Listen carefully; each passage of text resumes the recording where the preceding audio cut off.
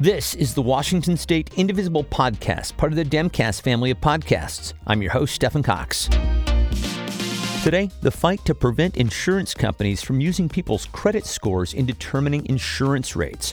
Senate Bill 5010, which would end the practice, was proposed by Governor Inslee and State Insurance Commissioner Mike Kreidler, and it was introduced by 47th LD Senator Mona Doss.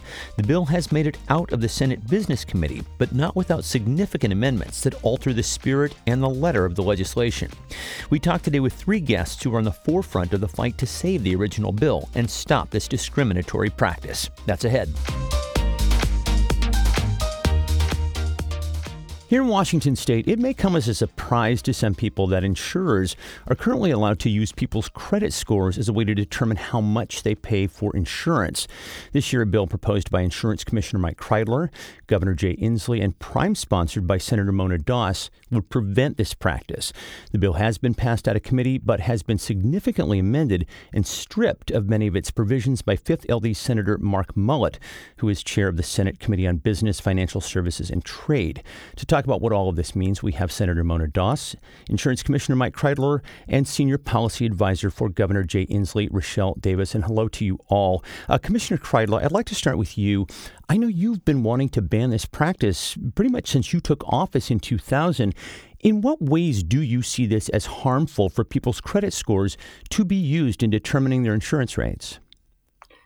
First, Stephen, thank you for the invitation to join you in this discussion. Yeah.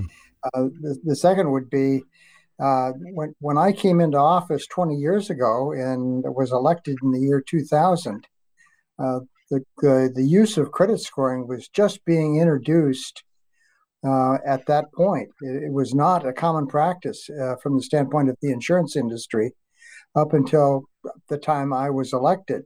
Previously, they'd relied on people's driving records and other factors for underwriting as opposed to looking at somebody's credit.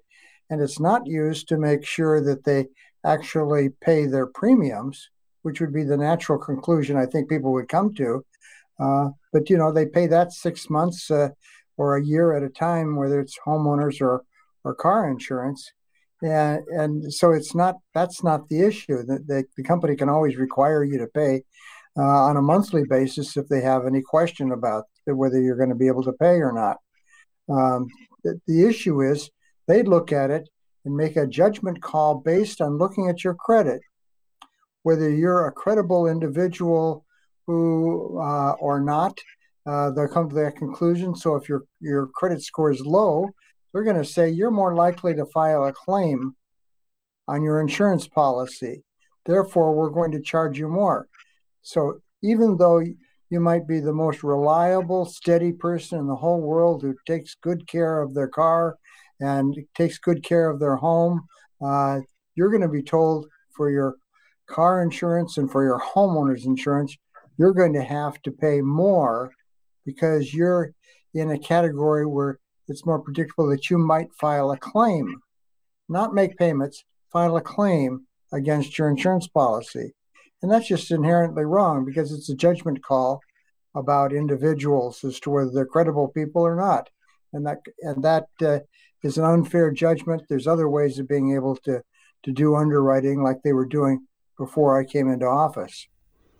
Well, so as I said in my intro, we know that this practice, when it plays out, can impact lower-income people and people of color. I'm wondering if you can share some of those numbers with us. How much more do lower-income people and people of color pay when insurance companies use their credit scores to set rates?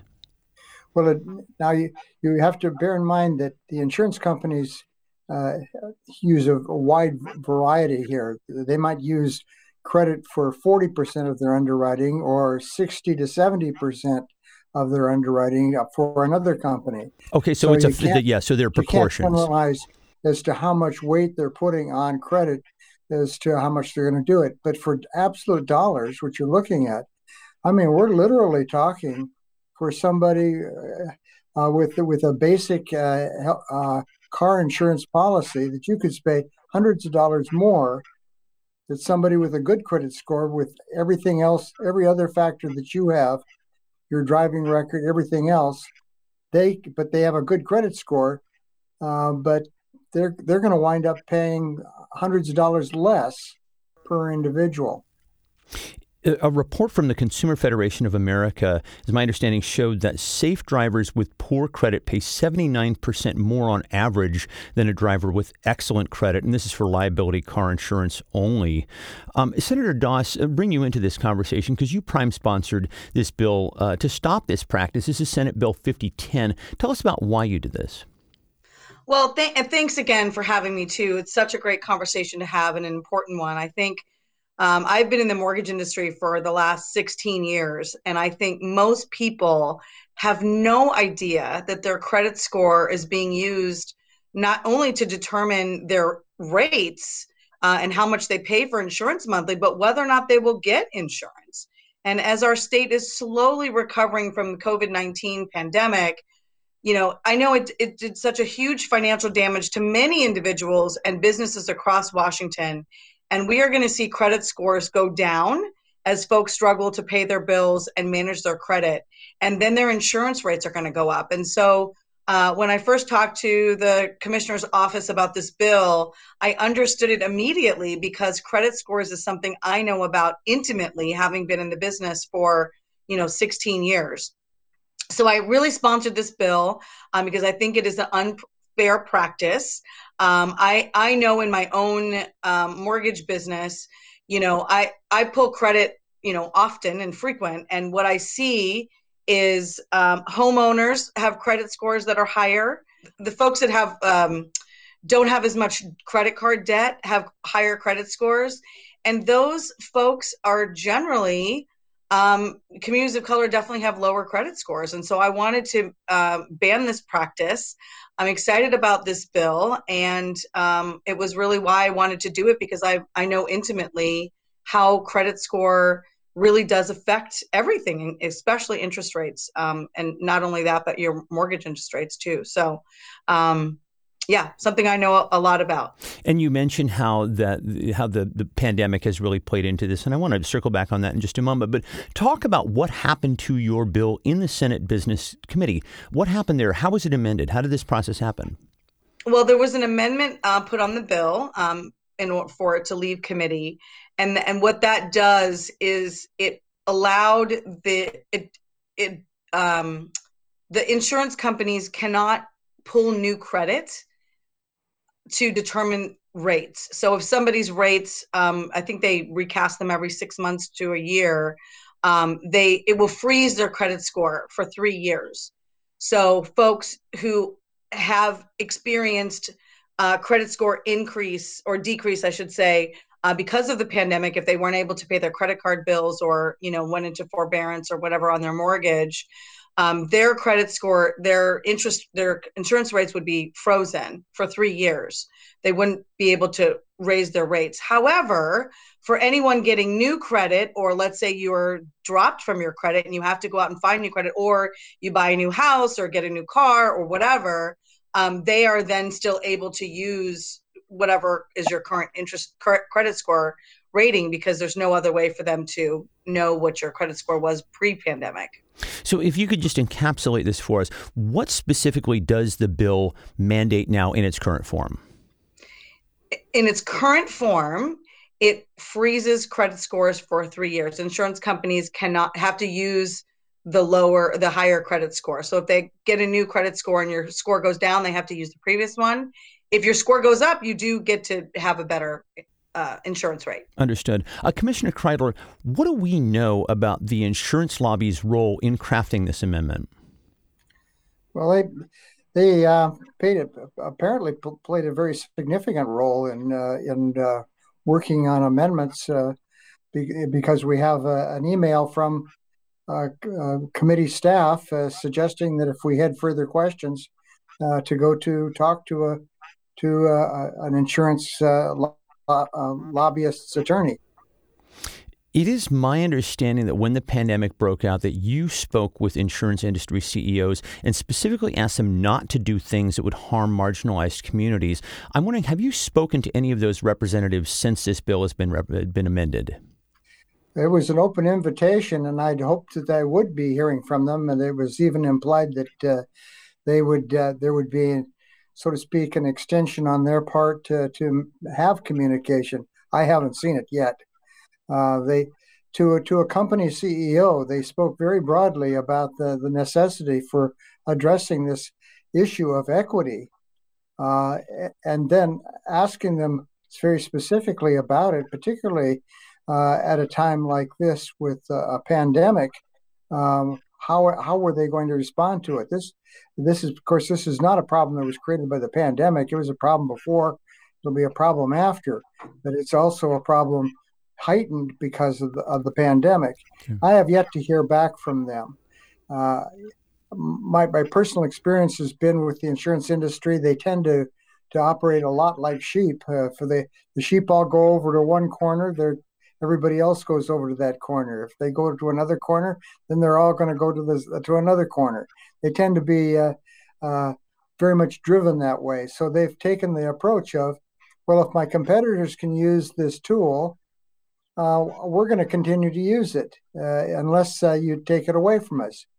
You know, we took away some of the tools that the insurance company used historically. We called it redlining, and we banned it. And they readily adhere to it.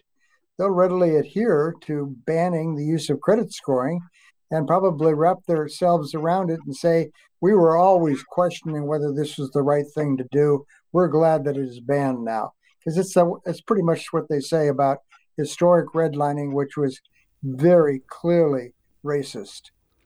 Yeah, well, setting aside the fact that I am moved to ask you about your role as shepherd in all of this, I will refrain from doing so. But yeah, you lay out a compelling argument there. And RaShelle Davis, I'd love to bring you into the conversation here and just ask you generally, what has the governor's reaction been to all of this? Yes, so the governor has been very clear that he wants the bill reverted back to its original form. Last week, the governor was part of a press conference.